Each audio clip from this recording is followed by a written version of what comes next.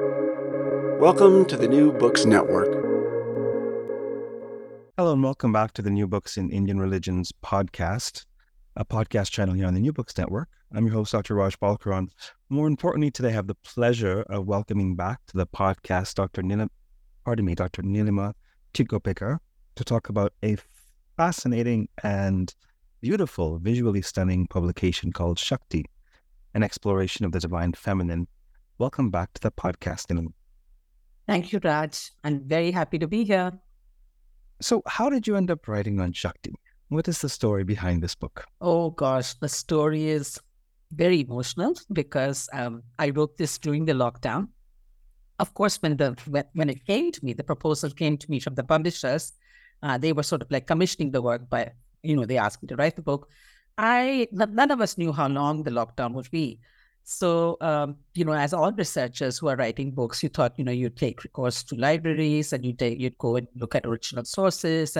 And I sort of like said yes, not realizing that the entire book would be written just using my library and all the limited sources, because the lockdown continued and COVID became very bad and it became like Delta. And there were people, passing away all around me. There was sadness.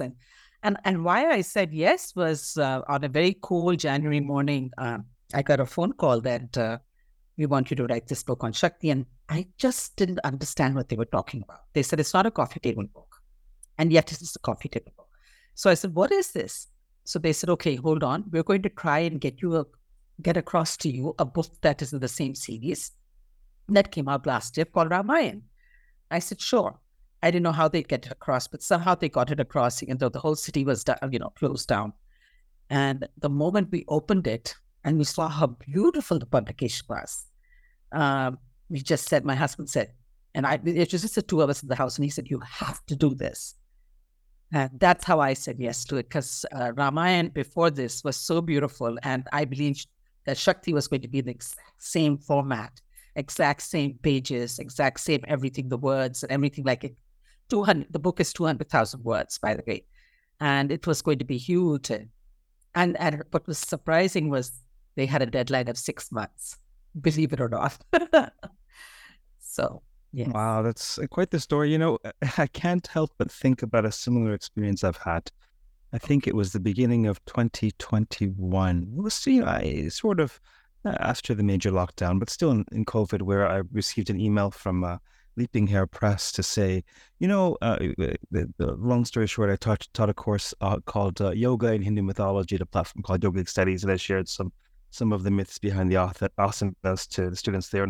And one of the students there shared it with her students, and one of her students worked at this publishing house, and the publishing house came back and said, hey, we specialize in illustrated books for adults. We would like a book on this topic. And so this book is the stories behind the poses. And I didn't even quite know what they meant until they sent an example. I thought, wow, never in 1,000 years as an academic I think I would write a book with pictures in it.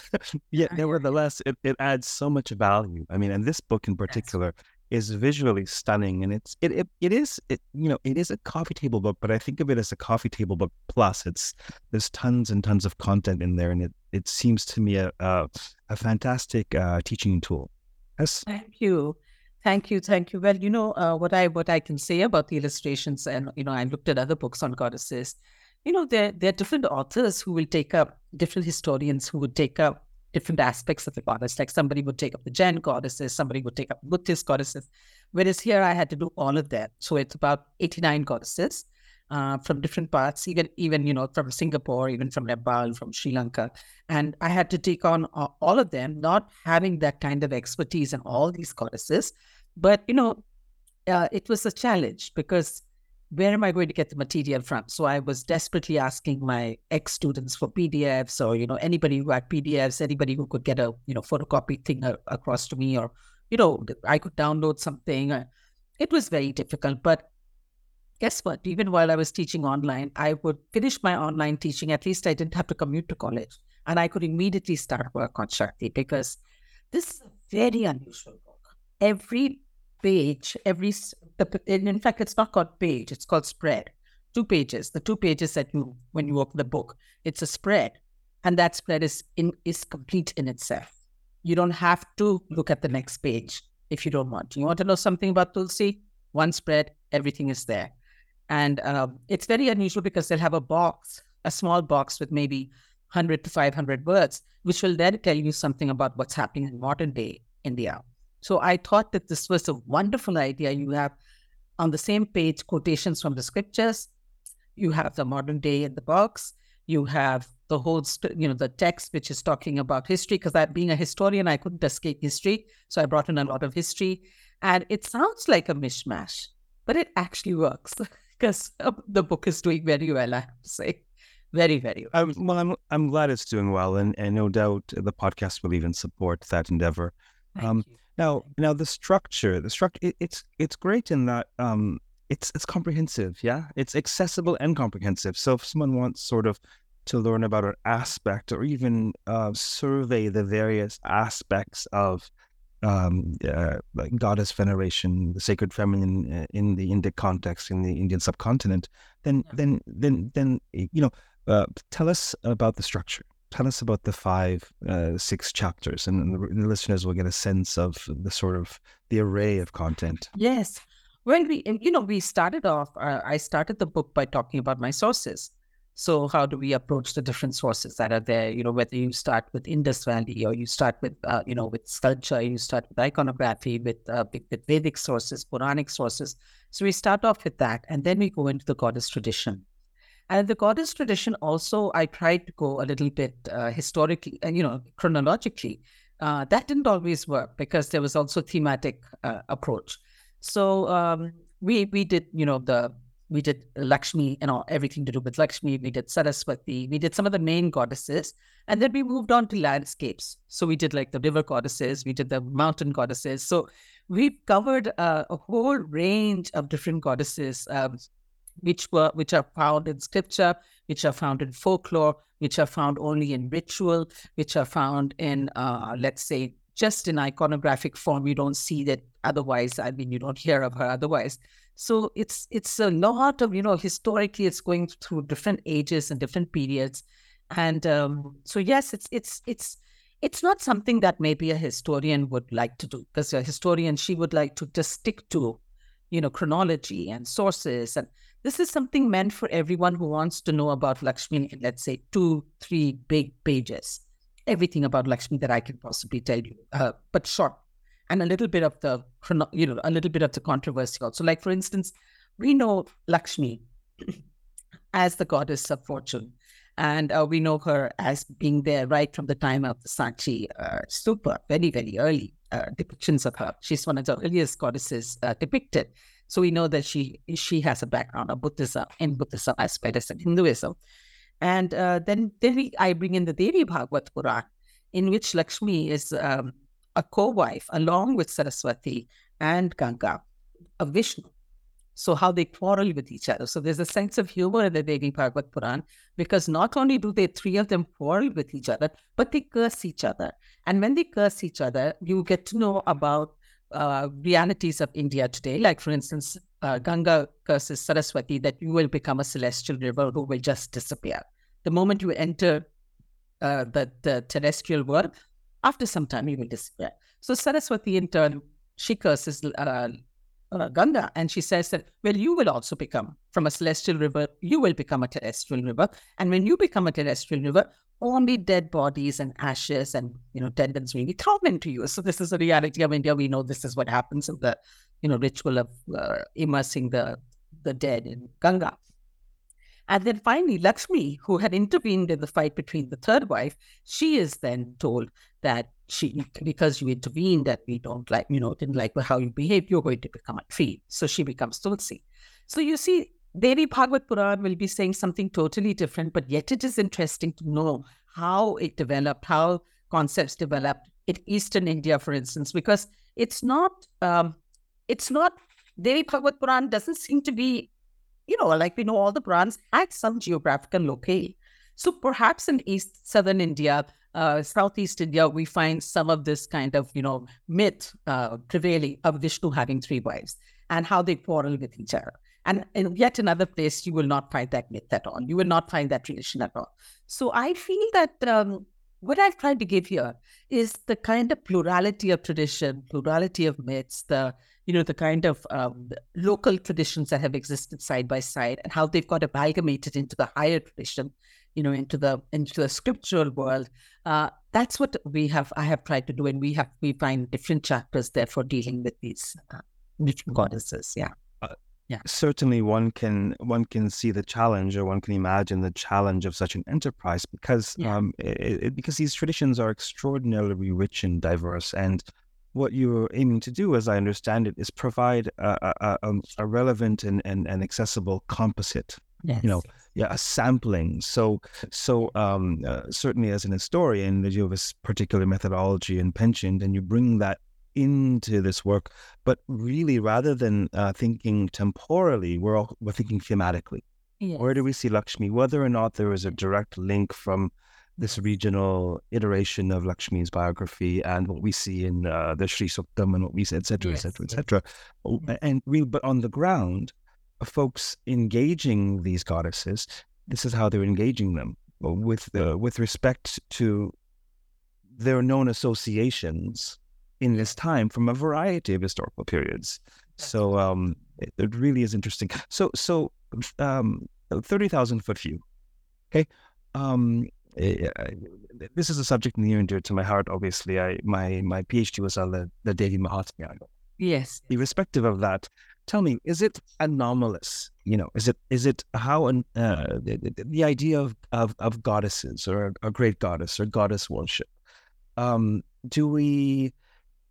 How can we characterize this, either through the lens of comparative religion, if you like, or within the Indic subcontinent? What's perhaps novel or anomalous about this phenomenon? See, where the goddess is concerned, she also has cosmic duties. But I realized while writing this book that more than the cosmic duties are there. She is the greatest, especially the Shaktas will all know that she is the greatest. They will not think Vishnu is the greater or Shiva. But she also is very great where the mundane is concerned. So when she crept into Buddhism, when she crept into Jainism, she was taking care of epidemics. She was taking care of illnesses. She was taking care of child death, children's dying. She was taking care of, let's say famine. And, like when you look at Annapurna and the whole conversation between Shiva and Parvati, when Parvati represents the material, and she says that, and he says, no, material is not important. Only spiritual aspect is important as the Purusha. And then a famine takes place, and everybody is dying of starvation. And she appears, with her ladle and her bowl, and she starts serving everyone as Annapurna Devi. And Shiva has to bow down to her and say, yes, material aspect of life is very important. So she, the goddess, to the people of India, as far as I can see, besides other things, represents the very day-to-day needs. And it's not just representing day-to-day needs, but it's also very participative. All the people who believe in the goddess, they will take part in her 24-hour vigil, that jagrans that take place. They will get possessed by the goddess. They will take her in her various processions. They will dress her up, and in the south, and take her, like Nakshi. For instance, they'll take her to her husband's from the Reshwara, or they'll cook pongal on the entire street. Then they'll cook that lovely khichdi, which is called pongal, during the festival time. And they'll participate in it because this is an offering to her. So what it is it's very participative, whether it's the wedding of the goddess, whether it is cooking for her, whether it is giving her bangles. Like in Singapore, the goddess, she's worshipped by giving her bangles. You go down south, any of the goddesses, what will be one of the main things that you give to the goddess when you go there? It's a sari. So you feel like, okay, I am also being part of it. I'm decorating her. Apparently, Meenakshi in Madurai, the beautiful temple, Meenakshi, one day she will be dressed only in diamonds that her worshippers have given her. One day it'll be only gold jewelry. Like that, people will know they sort of like participate in the decoration of the goddess, and the allurement of the goddess, in everything of the goddess. So it's participative. It's also the fact that she's a protector. She's a protector in the day-to-day life. She's a protector at the cosmic level.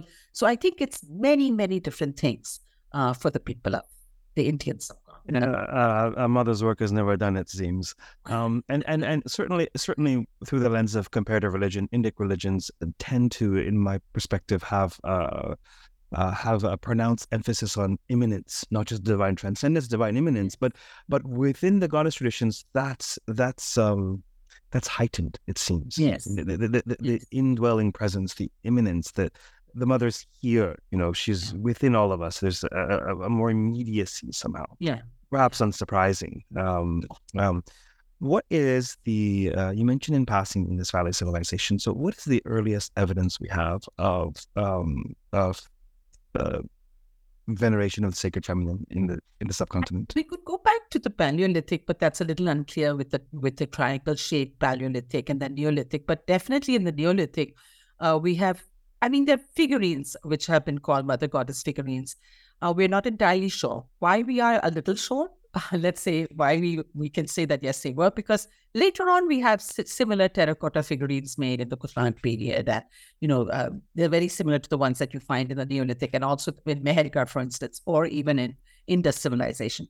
So I would think that these were like either votive offerings or they were offerings, because some of them have been found in tanks, water tanks. So maybe that whole idea of immersion had started at that time itself, that you make a terracotta image of a goddess and you pray to her for a certain time. And when your wishes are fulfilled, then you immerse her in a water tank, because that's what some of them have been found. So maybe they were some kind of goddesses. I'm not sure if we can use the label mother goddesses, but yes, they were there may have been some goddesses. It's till the script is deciphered satisfactorily. We cannot say anything, in a very certain way. We have to be a little uncertain about the kind of labels we give to them.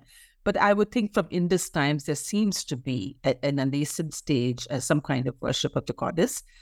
Again, not entirely sure. And then, of course, when we come to the Vedic text, which is the next set of evidence that we have, we find that the goddess has been marginalized. She's not really playing that great role. I mean, you would know she's Aranyani or she's Usha. So she's, manifesting some, she's sort of like, nature. Or a goddess rather than the goddess. Yes. And she's also a spouse sometimes. So Indra and Indrani, but she doesn't have that, kind of power and autonomy, except in that one Devi Suktam, which is there, in which she is, she is experiencing herself as flying above and, taking care of all, flying with the Rudras, flying with everyone and, taking care of everyone, entering everyone's home, that she belongs to everyone. That's a very beautiful verse that we find in the 10th mandala. It's, if I'm not mistaken, 125th Suktam. And so you can see the concept or idea of Shakti, because otherwise you don't see it. When you think of Shakti, you think of something that is a kind of enabler. It enables you. It enables you. It's a power. It's a kinetic energy. You don't find that in the Rig Veda or in the early Vedic text at all. But that one hymn sort of like represents that. And then later on, the whole idea of Shakti. And that's another thing I told the publishers had already decided they wanted to call it Shakti. And I said, but Shakti is only Durga. Shakti is only Kali. Shakti is only Katyayani. And they said, no, we want you to talk about all the goddesses as representing the concept of Shakti. So I had a bit of a tough time, but when we looked into the Adbhut Ramayana, for instance, then I found a Shaktic form of Sita as well, who I never associated with Shaktism. So it's not just, and that I did with others as well. So we do find that many of the goddesses in alternative texts do have the concept of Shakti. Shakti is permeating all the goddesses. It's even Sita. So I was very surprised in the Adbhut Ramayana to find that Sita had defeated 100-headed Rakshas, Ravan's cousin brother. And he was from Pushkar. And she sort of like defeated him. Otherwise, Ram was just languishing. He was just not being able to defeat the second Rama. And she was able to do it. And she did it in her Kali form. So they clearly say that she became Kali. Sita became Kali. And she extracts a promise from Ram that he will not let anyone know. He will let everyone know that she's Sita. In fact, that text is also called Sitayan, like Ramayan, Sitayan. And it's called the Adbhut Ramayana. So I learned a lot when I was writing this book about the various sources that are there that we don't look at or we don't pay that much attention to show the multivocality, multiplicity of the goddess tradition. Certainly from the Devi Mahatmya onwards, we have, in the Sanskritic literature, I mean, who knows what was happening on the ground? There probably was much more happening on the ground, which is why they needed to create a Sanskrit text for her. Yes. But certainly from the Devi Mahatmya onwards, we have this idea, this overt association with all of the goddesses as types of Shaktis associated with one Mahadevi.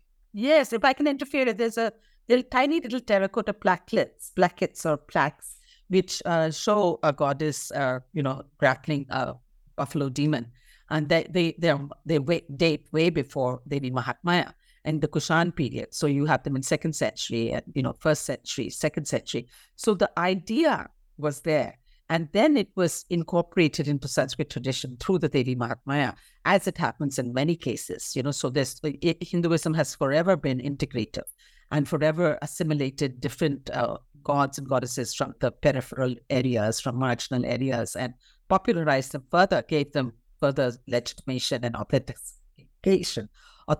And so then we find that they survived, and not only survived, they thrived because they got further legitimacy in another world, the scriptural world, and not just in the folk world. Absolutely. And what I was saying was that certainly from the Devi Mahatmya onwards, it makes perfect sense to think in the Hindu world of manifestations of the goddess as Shakti. But also, I would say, as the concept of some sort of energy or power or ability, certainly, I don't think it's overtly anachronistic to use the label Shakti as a concept, as how folks think of the goddess and the goddesses as presiding over various abilities or power, ability, energy itself. And so certainly we could, I understand why the publisher wants to go with the label Shakti, particularly insofar as all of the goddesses historically would now be considered in modern Hinduism as forms of Shakti by millions of practitioners. So I understand the quibble as a scholar clearly, but I also understand why it works on the ground as an appropriate and inviting title for this book. Yes, I think this word Shakti is going to become common in the English lexicon, as we have other words like karma, dharma. These are all sort of like used quite a bit. And I think this thing of give me the Shakti, this is going to become quite popular. Show me the Shakti. Certainly if I have my way, both as a scholar and as a public educator, that will happen. There's a term that when I'm teaching at the online school and other places, is a term that comes up because nothing else quite works in English. And when we talk about sacralizing objects, for example, or practices, Shaktify, to Shaktify something, or Shaktification. So, okay. But then I just like to, when I first started, looking at Shakti, really thinking about it deeply, just as I started writing the book, I was thinking about it as, sometimes you see it on a person's face, or somebody says, how did I see it when I was growing up? It was like my mother calling out and saying, hey, Bhagwan, give me Shakti when there was some kind of crisis. And I would think there was something that would come down from above, or I would hear, Jaya Bhaduri singing, Humko Man Ki Shakti Dena, Man Vijay Kare, that beautiful Gutti movie. So I grew up with this idea that Shakti is something that can be given to you, that can be provided to you in times of crisis. And also I used to think that people said, oh, when I went to that temple, I sensed Shakti. So it was something you could sense. It was something that sometimes you could see on the face of a person. They said, we saw Shakti. And it was definitely something you could feel. Like when you dipped your feet into the Ganga, I heard people say, suddenly some Shakti ran through them. So it's something more than anything else. The concept is very experiential. It is not something that you can explain to people when you just think, about the concept of Shakti. It is something that you have to experience. So it's the goddess is something that you have to experience. Her Shakti and the way she operates as Kali or as Durga or as any of the other manifestations, it is something that we experience. It's not just something that you see. It's experiential. I mean, that's all I can say. And certainly the experiential also dovetails well with this idea of immanence. It's immanent. Yes. It's experiential. This emphasis on embodiment. And so yes. One of the things I note in the Devi Mahatmya is that every time she appears she comes out of someone's body. whether it's Parvati's body or Vishnu's body or the body of Yes. all of the devas and their tejas. And this is purposeful. So the idea is that she's here. She's a part and parcel of all of the beings of creation. So it's a fascinating theological idea, actually. But Raj, don't you think a little bit of patriarchy comes in with Devi Mahatmaya, that she was born from the tejas of all the? Well, I think if you read it that way, yes. But I think whether it's folly or wisdom, I don't know. But I read the second episode as through the lens of the first episode, where at creation, Brahma, the creator, has done nothing. Nothing has been created, and he's royally screwed because Madhu and Kaitaba are approaching him to dismantle, the creation before it begins, and he hymns. Who is he hymning to? She's already there, and so I don't see there are interpreters who see that as them creating her, but I think that they manifest her. Yes. She who was already there innate to creation. Yes. But I think I think it's shocking, clearly given what we know to be true of the avid patriarchy of India, ancient and present. It is utterly shocking that this text would come into existence and be preserved. Actually, clearly there was veneration of the sacred feminine. Otherwise, absolutely. It undercuts the idea of male power, actually, this text. But many people don't know this. Many people don't know, even though the Devi Mahatmaya is recited regularly, in West Bengal. Yeah, but no one knows the content. No one knows that she's actually been created by them.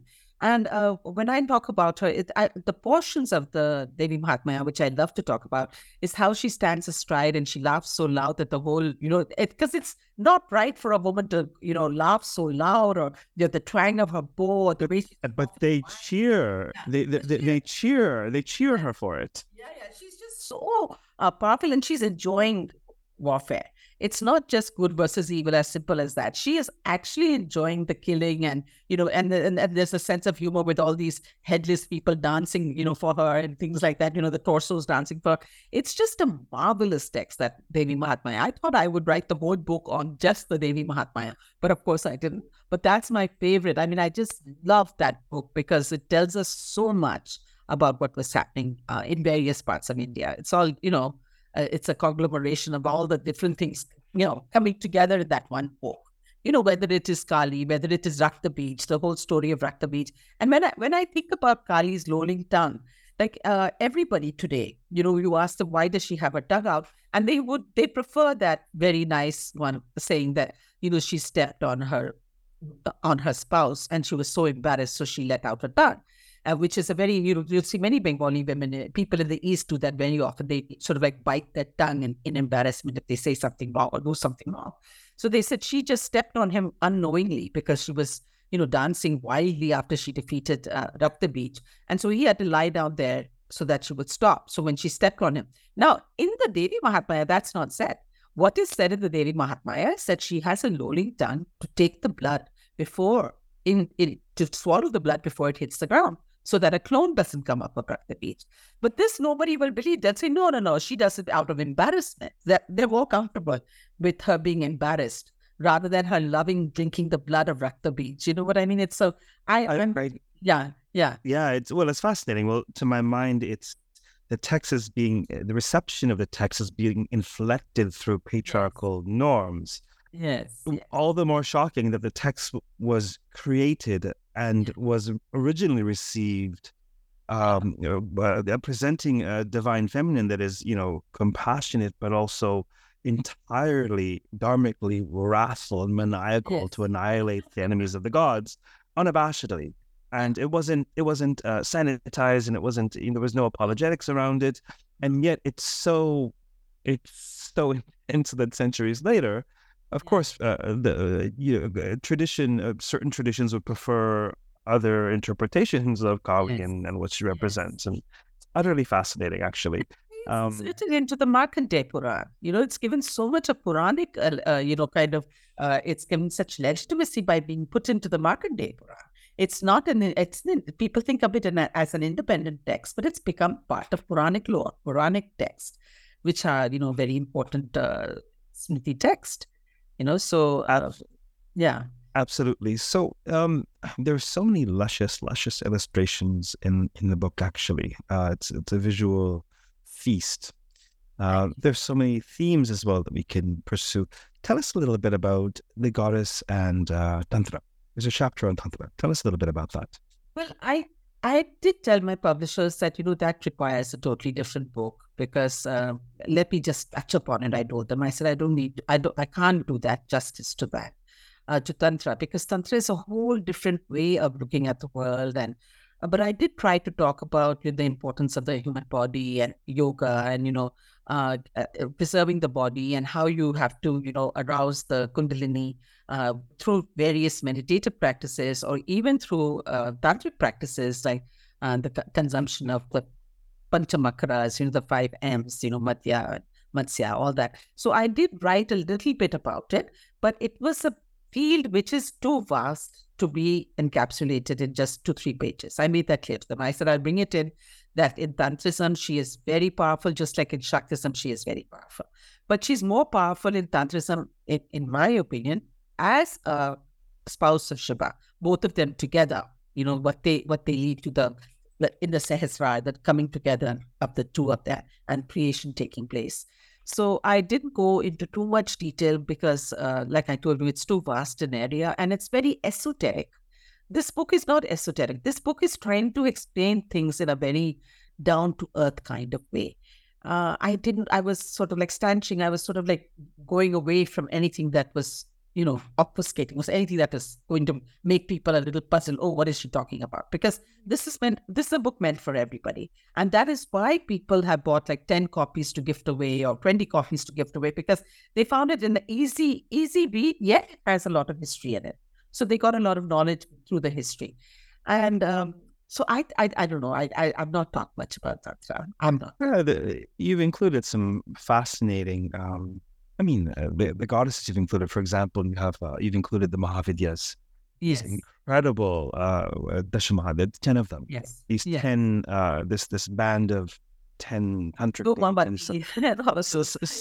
Some of whom are pan-Indic-ish, Kamala, can be thought of as Lakshmi, and some of whom are you just see them in, Chinnamasta, who decapitates herself, Dhumavati, so they're these intense tantric deities. So widowed goddess, at different stages of their lives.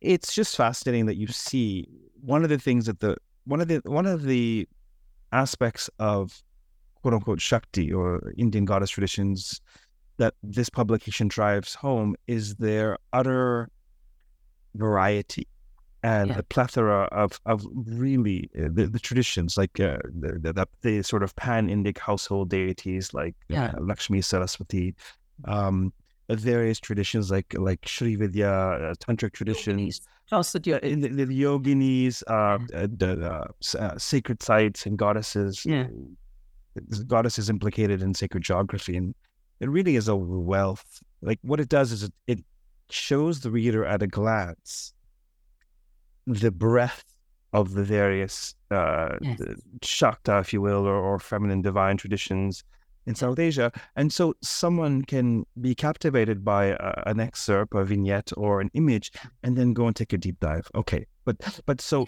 to my knowledge, this book, of the publications I've come across so far, this one, to my knowledge, is the most comprehensive in one place. No, I mean it as an observation, perhaps a compliment as well, but I mean to say I haven't come across a book where we see strands of everything known really of South Asian goddess practices in one place, so that if someone wants to do a deep dive, they can, but it's accessible.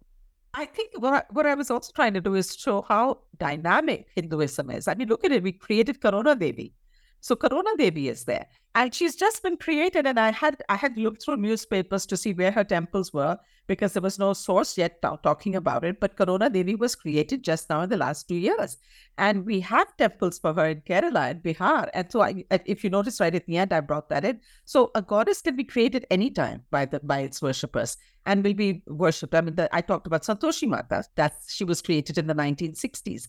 And then given a legitimacy, oh, she's the daughter of Ganesh. All that is sort of like you get a lineage created for the goddess so that people will accept her more. But by the way, they are being accepted by people en masse. People are not really bothered that much about this whole thing that she has to have a Sanskrit background or a Brahminical background. And another thing that one thing I would like to say about the picture, since you talked of the visual and it's a visual treat, I mean, look at the photographs of the worshippers. I have found that the photographs of the worshippers are so moving that they have brought me to tears, whether it is the one, talking about Ganga Lahiri, or it is the South Indian images of the women, praying to the Mariamma or any of the goddesses. The worshippers have been given so much of importance in this book, as in photographs. And so I may not have spoken that much about them, but there's a lot. And in fact, a book is coming out on Sri Lakshmi very soon by Bedburn Random House. And they've taken the entire excerpt of Tulsi and it's part of their book along with other chapters. And I asked them why particularly Tulsi. And they said, because, there are rarely books talking about the ritual, what happens at Tulsi Vivaha and why did it happen? And you've explained that. And so we want to take that and make it part of our book. So it's already being brought into other people's anthologies, which is a nice thing for me. And I've always felt that, historians talk to historians, and there's so much of, detail that they go into, and it's all very important. It's required. But at this time, when I was writing this book, this turned out to be a book for everybody because I had limited sources and I had to, just depend on what I had in my life, like I told you, or whatever I could grasp in those 6 months of lockdown. And this, like you, the book was written in 2021. By September, it had only gone to the publishers. And I started on February 1st, and it went by August, September, it was with the publishers. And so it's one of the things that I feel very, very pleased about, Raj. I feel very happy that I did this book and that it's causing, it's giving so many people so much of happiness. I'm very, very happy about that. That's a fascinating parallel. The parallels so closely insofar as I received an invitation for a book with illustrations early 2021, and by October 2021, I had to have submitted all of the writing for it. And, congratulations! No, I mean to say, unlike the Rutledge monographs or this edited volume coming out, this one is a public book. It's a book that people can enjoy. It has illustrations. It's very accessible.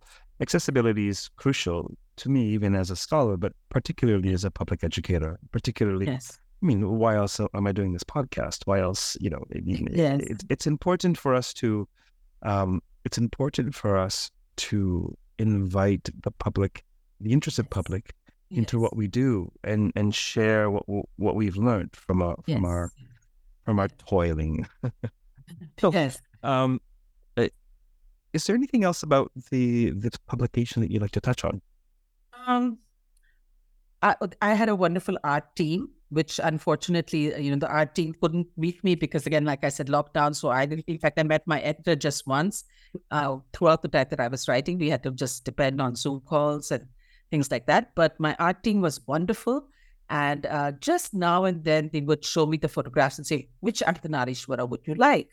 Now, I would choose one, then they may not have been able to get the rights for it. So it was just, I just told them, I said, you guys just go ahead. You are getting the rights. You're the one who, are working hard. Now and then you can ask me, but basically I go with what you like. Only now and then I said, this image is not something I like. Like for the Chaucer Joganis, I wanted a particular image. So they went to the museum and they photographed it and they took permission and, did all that because I was very keen on a particular image. So the art team was wonderful. My editor, a very, very young, bright gentleman, he was just in his late 20s at that time. He knew his work. You have to know how many number of words will come on each page because it's so calculated. This is the photograph that's going to come. This is the number of words. This is how long your quotation should be from the scriptures. this is the box that you're going to talk about modern day. Like there's a picture of Hema Malini because she does the dance of Mahishasur Mardani regularly. So there's a nice big photograph. I mean, because we brought in modern day, like even it's a lot of different things happening here. Like Vaishno Devi, so many movies, Bollywood movies have been made with people going to Vaishno Devi. So I picked up a nice song about Sherawali, from one of the old movies. So I don't know what I had started to say. The art team and the editorial team was fantastic. And I could not have written it without them being so, bright behind me, working. We used to work sometimes starting at 4:30 in the morning. It was crazy if I would get to know that my editor was also awake. You can make out from WhatsApp, and I would just say, "Hey, you're awake. Let's start working on this together now." And he was very punctilious about everything. So sometimes he would say, "Rewrite this. This is too." His main criticism was, "It's too esoteric or it's too historical for you." Academic. It's too academic, exactly. That's why. And he said, "Yeah." I can't tell you how uncanny it is to talk about the time, because it was exactly the same with the story. This book, the stories behind the poses. I mean, it's different in that I was creating narrative, right? I was telling the stories and commenting on them, but I would get these comments about, this needs to be more accessible and this, and these are the images we'll use. It's hilarious. This is great. We had parallel experiences in 2021. And that also, 2021. It just started, like I said, February 1st, and went on throughout the summer while I was teaching. I would share things with my students online when I would be teaching them that, now I'm writing about this goddess. Sometimes I would wake up having a dream of the goddesses. And there were people who I know who were very sick, and the sadness of not being able to meet your family, just being isolated. I was very sad. In fact, one of the people who interviewed me about this book, he said there's a fierceness about this book. I said, really? He said, yeah, there's a fierceness. I read it from... An intensity. Well, he used the word fierceness. He seemed to be very happy with that. I said, okay, if you think so. I was fiercely writing. I needed to get a lot of things out of my mind. I needed to get away from all the people who were sick, and I just needed to be in a different space, not feel sad, not be depressed, and, just concentrate on the goddess. So I actually felt a kind of Shakti while writing this book, because 6 months I wrote those 200,000 words, and I feel like I won't be able to repeat such a feat. It was a feat that I managed with Shakti. The invitation came in my case early 2021, and I wasn't planning on writing that book. I was planning on writing another book, which still hasn't been written, actually. Various. I mean, the roster was full for the various projects. Travels, conferences, clients. This, that, the other thing. Yeah. Articles, etc. And so it really was close to the last couple months where it was like either we get this in by the end of October, so it can be out for Yoga Day, International Yoga Day 2022, or not. And I think the bulk of the book was written in under 2 months, which similarly I would not be able to reproduce. I don't think. It was just it was like, but also there's something to be said about there's something to be said about the interplay between destruction and creation, the interplay between meeting a moment of devastation, of discomfort, of pain, of suffering, and leveraging and transmuting that experience to create something. There's something to be said about that. You're epitomizing the goddess by saying this, because that's that's what Kali does for sure. Oh, there you go. Yeah. Yes. There is something to be said about that. And one can write fiercely and one can write intensely.